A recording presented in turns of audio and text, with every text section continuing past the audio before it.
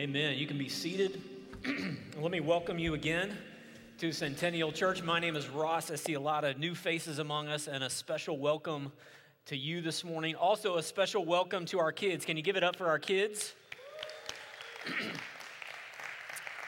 This is a special morning this week as well as next Sunday. We've invited our kids to be with us. We're giving our teachers a little respite and also wanting our kids to see the importance and to model for our kids what big church is like. So we believe it is important for kids to see mom and dad worship, to see neighbors and friends and adoptive grandparents all in here together, singing, praising the Lord, partaking of the Lord's table, which we'll do later in our service. And so, kids, we're glad you're here. Let me say this. Let me put the parents at rest, okay? It's going to be okay. All right? Don't worry. There might be some wiggles. Just relax, okay? I'm relaxed. It's not going to bother me. Don't worry about it. If you need to get up and go to the back, there is a family room right over here behind that window if you need to go to the family room. So just everybody take a deep breath and exhale and relax. Kids, it's going to be okay. If you need the little sermon note sheet, kids, there's some back in the back, right back there in front of the sound booth, in front of the candles, if you still need to go back there and get one. And again, let me say that you have to be under 18 to get those, okay? All right. Hey, again, welcome. I do see a lot of visitors and guests among us. A special welcome to you. Hopefully, you'll download our CC app, or in front of you in the seats, there's a little connection card. And we would love, there's a place on there for prayer requests. We would love to pray with you. We would love to pray for you. And also, after the sermon this morning, we always have stations in the back. Some of our prayer people will be back in the back of the sanctuary. And we would love, if there's a burden you have this morning, if there's something you just want prayer for, come to the back as we come forward for communion. We'd be happy to pray with you. We will celebrate the Lord's table at the end of the sermon this morning. And I just want to tell our guests, you are invited to come and join us. You don't need to be a member of Centennial Church to partake of the Lord's table. But we do require that you're a believer in Christ. So if you're a believer, you've made a profession of faith, we invite you to come and celebrate at the Lord's table this morning, okay? Hey, I wasn't here with you last week, and that's because I was with family in Colorado for the occasion of my uncle's death. And as you know, as often happens in the time of loss, as the family gathers, one thing that I've found is typical is that old photographs come out. And as we were gathered together as a family, one of my cousins was scanning photos that were brought out to put onto the computer to save electronically. And man, as we looked at some of these photos, it just brought back a flood of memories looking at those pictures. One of the things that me and my cousins used to do when we gathered at my grandma and grandpa Beebe's house, we would, out on the back porch, we would put on shows and plays and concerts for the grandparents and the aunts and uncles. And some of these photos were of those times. And there was this one photo of my cousin who's my age, and he had his saxophone, and he was doing his piece. There was another photograph of my brother sitting on the porch, and he had these big, huge, thick glasses on, and he was sitting right next to this thing that amplified music. You may know it as a stereo. We called it a boombox or a ghetto blaster. Did anybody have a ghetto blaster? We had one, and there's pictures to prove it. So my brother was the DJ there sitting next to the ghetto blaster playing the part of the DJ. There were also family photos, and as I looked at those family photos, I was reminded, I remember that. I remember the occasion of taking those photographs and being out in the front of Grandma and Grandpa's house, and we're doing all different sides of the family, all that. I was there. I remember those shots. I remember that day, and these memories came flooding back to me. And photographs do that. Pictures do that. They preserve history, and they flood back memories to us. And for these 2 weeks, this week and next week, we're going to take a look at some pictures. Some pictures that Jesus has given us to fuel our memories and even to fuel our emotions and our love. We're going to look at pictures. And those pictures, if you haven't guessed by now, by the look at the slide, those pictures are baptism and the Lord's Supper, or baptism and communion, which are pictures, which are tangible displays of the gospel, of the good news, what Jesus has done for us. And they're important.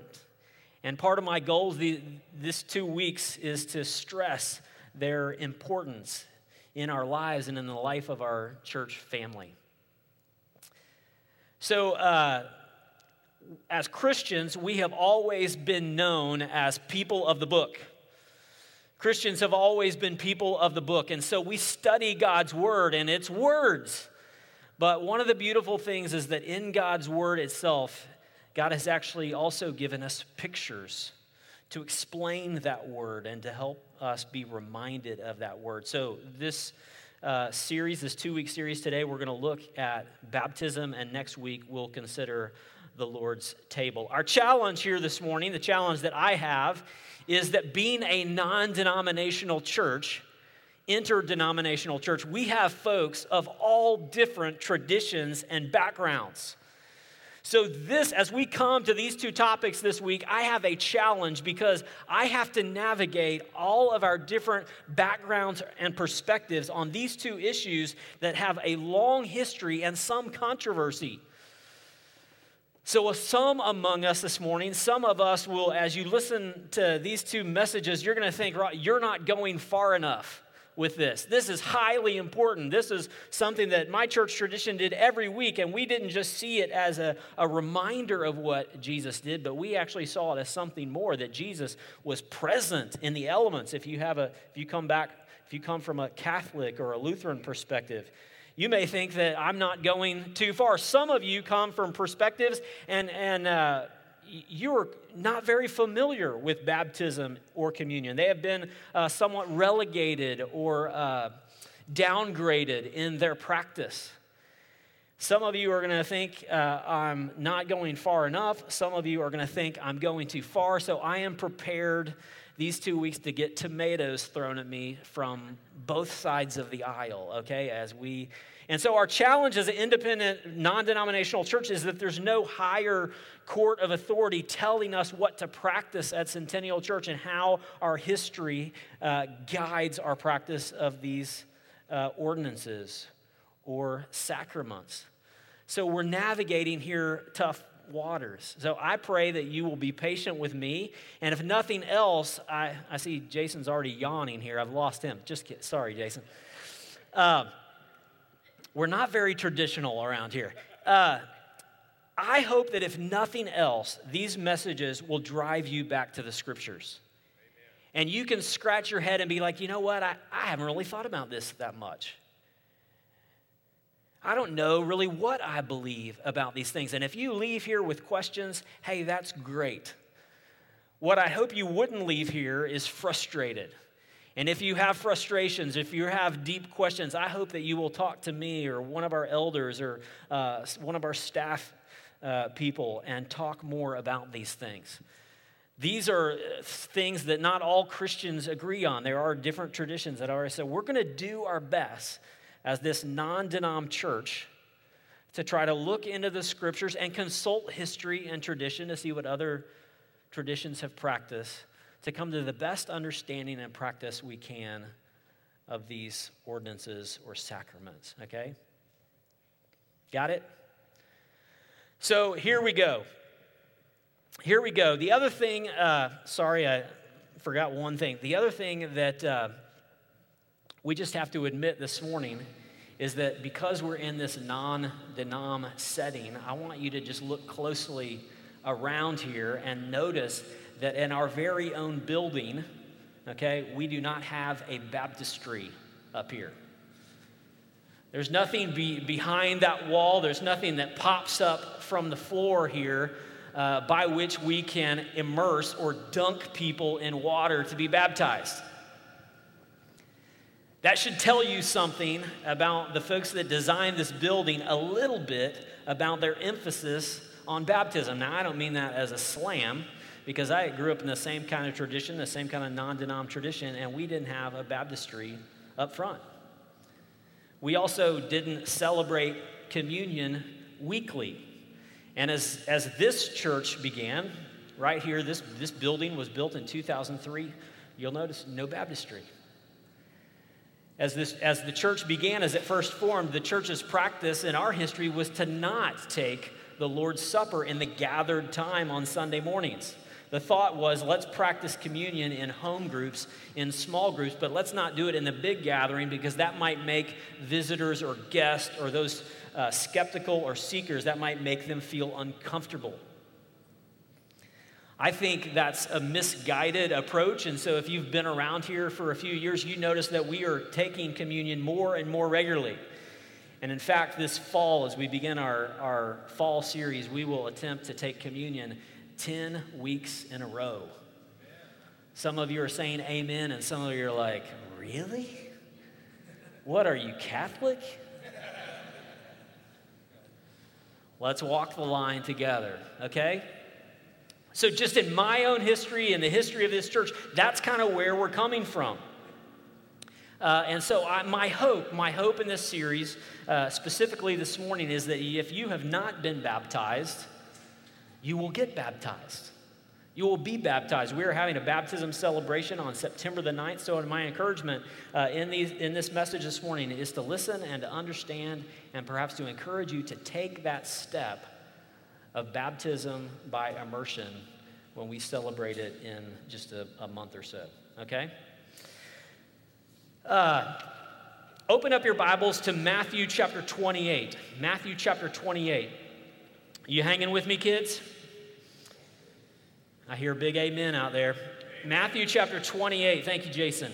We're going to look at verses 16 through 20, and I'm going to try to make 4 points this morning instead of the traditional 3. We've got the kids in here, and they are much smarter and better attention spans than us, so we're going to try 4 points, okay? Read along with me, Matthew chapter 28. This is called the Great Commission, beginning in verse 16. Follow along with me. It says, "Now the 11 disciples went to Galilee, to the mountain to which Jesus had directed them. And when they saw him, they worshiped him, but some doubted. And Jesus came and said to them, 'All authority in heaven and on earth has been given to me.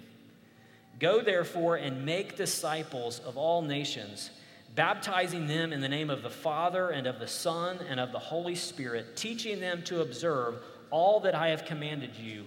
And behold, I am with you always to the end of the age.'"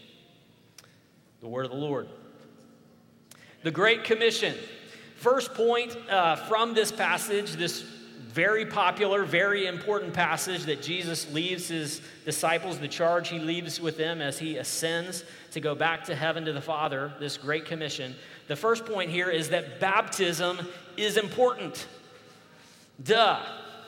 You've probably already gotten that from what I've already said, but baptism is important, and I get that from this very important passage. Now, all the Scripture is inspired, all the Scripture is from God, but as a church and throughout church history, this is kind of the marching orders that we've been given as to what we're to be about as the church. And notice, he doesn't just say, "Go and make disciples and teach them everything that I've taught you," but he says, "Go and make disciples." And then there's 2 participles that follow that main verb, make disciples. Those participles, those descriptors, are baptizing them and teaching them. Baptizing them and teaching them. Baptism is right there in the heart of discipleship. If we're to make disciples, we can't make disciples without baptizing people, and we can't be a disciple without obeying Jesus in this command to be baptized. It's right there in these most critical verses, these key marching orders of the church. And in a non-denom church, in a Bible church tradition, what we've always said is that, like I said earlier, we're people of the book. We're people of the book. And we would never say to someone That you can accept Jesus, follow Jesus, invite Jesus into your heart, whatever language you want to use, but not be taught. We'd be like, no way. Part of following Jesus, part of being a disciple is being taught. That's what it says. Teaching them, and not just teaching them knowledge, but teaching them to obey it, right? It's not just you have the knowledge, but that you obey the teaching that you're given. We would never say teaching is unimportant in the life of a Christian. Well, how could anyone say or act then from the same passage that baptism is unimportant or not essential? It's right there in the same passage. That is why we call baptism and the Lord's Supper ordinances or sacraments, depending upon your tradition. The word ordinance means that these are one of the two things that Jesus has ordained, that he's commanded, that he's set apart. And sacrament has that same idea of sacred, set apart, unique pictures. And there's only two of them. Now, I thought this, and we'll go ahead and do a little contest here. Take out your phones, moms and dads. You may already be playing Fortnite on them or something, but take out your phones and go, or you have a little contest here, go to your photos on your phone. And I looked at mine this week and I thought, I wonder how many photos, how many pictures I have on my phone. Anybody want to take a guess? 2? That would have been good. I should have done that, Jonathan. I have 2,647. Anybody beat that? What do we got? Just holler it out. 6,000. Anybody got more than 6,000? Shannon, what do you got? 34,000. How many gigs do you have on that thing? Is that all in the cloud? Okay, can anyone beat 34,000? Shannon, you can't win this, okay? Because who's got more than 6,000? What do you got, Jaime? Anybody beat 8,900 something? Yes, ma'am. What's your name? All right, I'm going to say you're the winner, okay? We're not going to. This is called the New City Catechism. It's what Rick read from earlier in our service. It's a great little tool for you and your family to learn some of the truths of the Christian faith. New City Catechism. You can also, sorry for the advertisement here, you can also download it as an app for free, okay? So those of you that didn't win, you can still go to the app and download it for free. New City Catechism. Really encourage you and your family to download that and to begin using it. We're using it in our home. What's the point? We're an image-based society. I mean, now we all have cameras on our phones, and so we've got 2,600 photographs or 34,000, or some of us are more image-based than others. But Jesus has given us 2 images, 2 pictures, and that should say something, that they're only 2, that they are his favorites. Anybody have favorites on your photo album app there? I have favorites. Guess how many favorites I have? 61. Jesus only gives us 2 favorites, and they are this baptism and the Lord's Supper, and they are important. How important? We'll have to walk through that, okay? But they are important. That's point number 1. Point number 2, baptism is a confession of faith, or you might say baptism is a statement of faith. You see specifically here in Matthew chapter 28 that he says, baptize them in the name of the Father and the Son and the Holy Spirit. When you go into the waters of baptism, you are making a statement or a confession of faith that you believe in Jesus, that you believe in the Father, that you believe in the Holy Spirit. So in the first couple centuries of church history, as they would baptize people in the early church, they would go into the waters of baptism and they would say these creeds, much like the catechism that I just handed out back. I'm sorry, I forgot your name. But the catechism or confessions like the Apostles' Creed, you would go into the waters of baptism and you would make this profession of faith. You would repeat this creed of what you believe. I believe in God the Father Almighty. I believe in the Son. I believe in the Holy Spirit, the giver of life. So when you go into the waters, you are not just just doing a religious act, but you are stating a belief of your heart. I believe in God the Father. I believe in God the Son. I believe in the Holy Spirit. It is a statement or a confession of faith. Flip with me to Romans chapter 6. This should be on the screen too. But Romans chapter 6, verses 3 through 5. And look how Paul describes here what the picture of baptism. Romans 6, 3 through 5. Do you not know that all of us who have been baptized into Christ Jesus were baptized into his death? We were buried, therefore, with him by baptism into death, in order that just as Christ was raised from the dead by the glory of the Father, we too might walk in newness of life. For if we have been united with him in a death like his, we shall certainly be united with him in a resurrection like his. Now, that's a lot to consider right there. But let me tell you, the big idea of it is that when you are baptized, and the reason we baptize by immersion or by dunking, we might say crassly, is because it is a picture of the gospel. Amen. And Paul says here, when you're baptized, you are picturing what Jesus has done for you. You have gone down into the water. You have been buried, okay? So you go underwater. That's a picture of you being buried with Jesus. And the water symbolizing washing. You come up out of the water washed and what? Raised to new life. That type of immersion, that type of baptism is a picture. It's a statement of faith and a picture of what Jesus has done for us. And when we get baptized, we are confessing that good news. I believe that Jesus died, was buried. Proof that he died was that he was buried and that he was raised to new life 3 days later. And just as Jesus went in the ground, was buried, and was resurrected, our bodies will one day, if Jesus doesn't come back first, our bodies one day will go in the ground to then one day at Jesus' return be resurrected to new life. Baptism is a statement of faith that we believe that.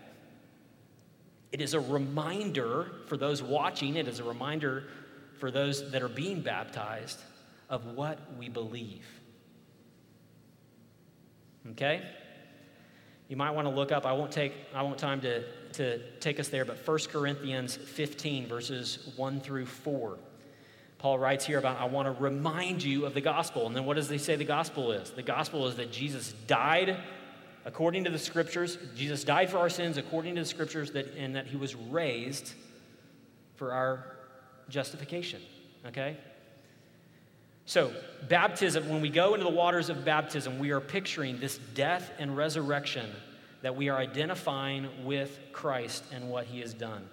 It is a picture of our statement of faith. It is also, you may not have thought about this as much, but it is also an affirmation of the church to that person's faith. Okay, so when we baptize someone, we've interviewed them, we've counseled them, and they are not only saying, hey, I believe in Jesus, but as a church family and as a leadership of church, we are giving affirmation that they do believe in Jesus. We are affirming their faith as they affirm our faith as a body. Make sense? Baptism is a confession of faith. Thirdly, baptism is a sign of identification. This is a bit repetitive here, but it is a sign that we have identified with Jesus. Okay? Flip with me to Acts chapter 2. And look what happens as these first believers believe and then become a part of the church. Peter has been preaching in Acts chapter 2. We've looked at this in previous semesters. But look, beginning in verse 38, Peter says, "Repent and be baptized, every one of you, in the name of Jesus Christ for the forgiveness of your sins, and you will receive the gift of the Holy Spirit." Now look what Peter has done there. He has merged repentance or faith with baptism. He sees it as one package. You believe and you're baptized. They may not happen simultaneously, but they go together, repentance and baptism. Verse 39, for the promise is for you and for your children and for all who are far off, everyone whom the Lord our God calls to himself. And look at verse 41. He gives this sermon, and then beginning of verse 41, we see their response. So those who received his word were baptized, and there were added that day about 3,000 souls. Now, underline, if you underline in your Bible, underline received and baptized and added. This seems to be the normative pattern for belief and baptism and admittance into the church body. What happened? They heard the gospel. They received the word that Peter preached. They embraced it. And then what happened next? They were baptized. And then what? They were added to this family. They were added to the church. And then what happened? In verse 42, we see that they devoted themselves to the apostles' teaching, to the fellowship, the breaking of bread, and to prayers.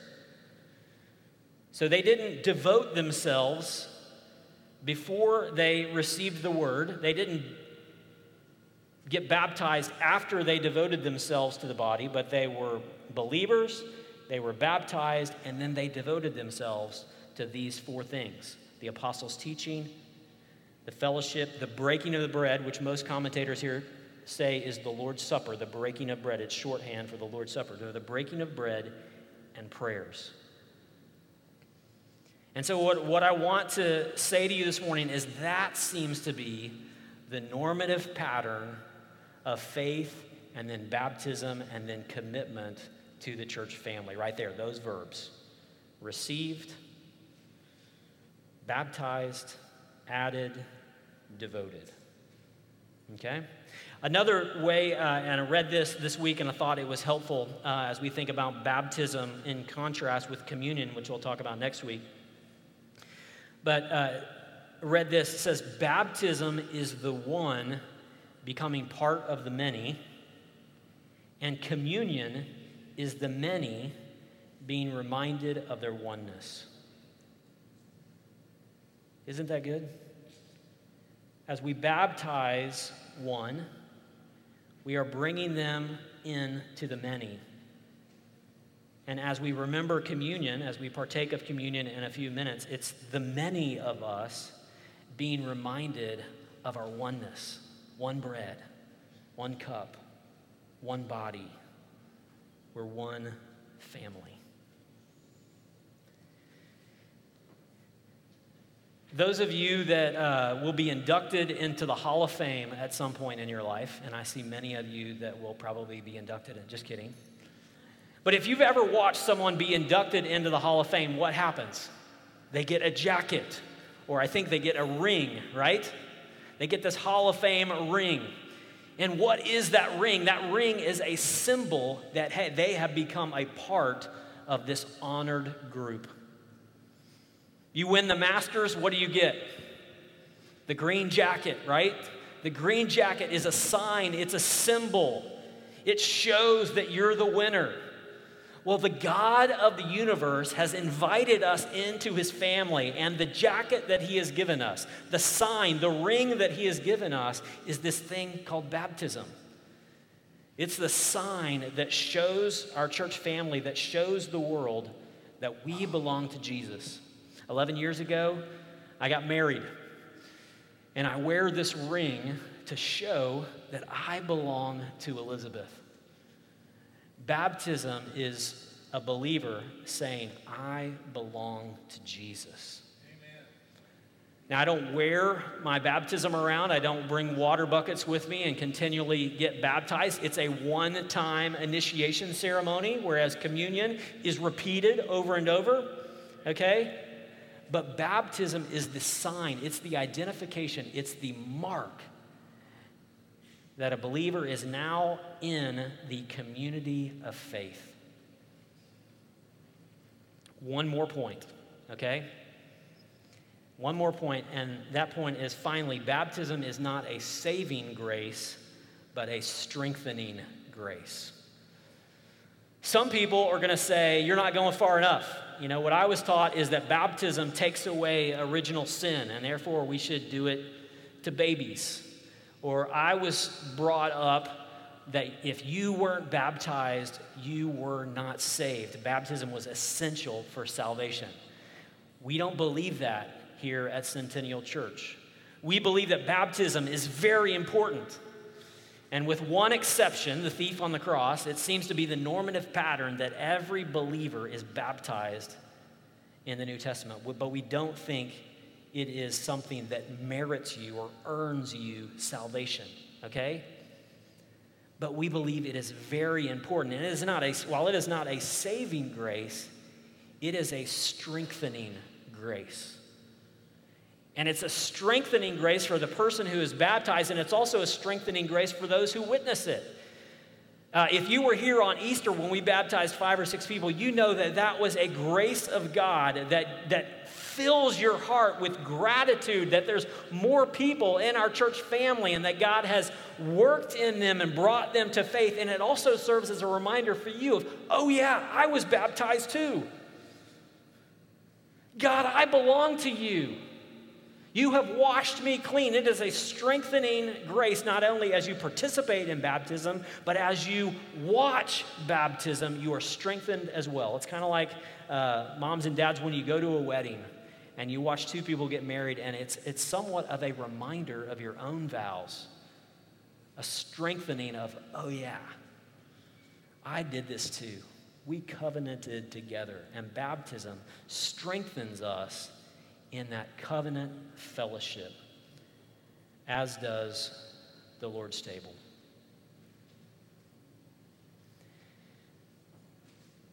Baptism is not optional. Baptism is not just a thing of, hey, maybe I'll get around to it someday. Now, there is an appropriate time to do it, and there are inappropriate times to do it. If your kids or if you don't yet understand the gospel, you cannot articulate the gospel. If your kids don't yet have a fair grasp of what salvation means and what Jesus has done in his death and resurrection, then it might need to be some time to wait, just as it would be for communion.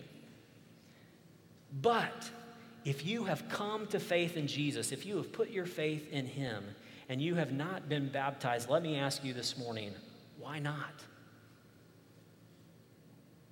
Why not? It is the first step of discipleship. It is part of obedience. And it is a wonderful celebration and sign that the God of the universe has said, you're on my team, you're in my family. And take upon you this sign that says you belong to me. So I want to challenge you this morning. In obedience to the scriptures and obedience to the example and the teaching of Jesus, if you have not been baptized or your children have not been baptized and they're ready to do that, to seriously consider taking a step. Maybe it's even, as I said, in this next month when we have a baptism celebration, to go into the waters of baptism and declare your faith, declare your identity with Jesus and your identity with his church. What do we do from here? If you want to talk more about this, again, talk to any of our elders. Come talk to me afterwards. Talk to your kids about it, and we can meet with you over the coming weeks. If you want more information, on our website, centennialchurch.com/baptism. There's more information on there. There's more teaching on there. And I would love nothing more than to sit down with you or sit down with someone in your family and talk more about this, answer any questions or help dispel any fog that you might have or that I might have even created this morning. Okay? Would you bow your head with me?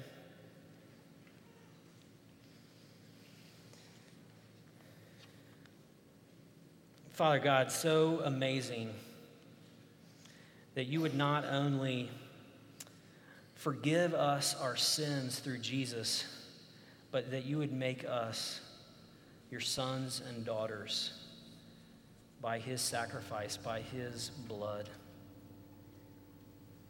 Lord, we want to be obedient to you, and I pray, Lord, that any who are at that point in their life when they have not seriously considered this commandment, this ordinance before, that you would move in their hearts to study their Bibles diligently, to ask their questions, and to follow Jesus in obedience and baptism.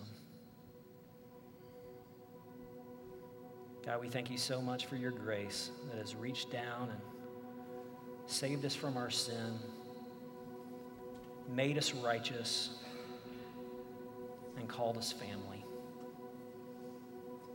We celebrate that this morning. In the name of Jesus.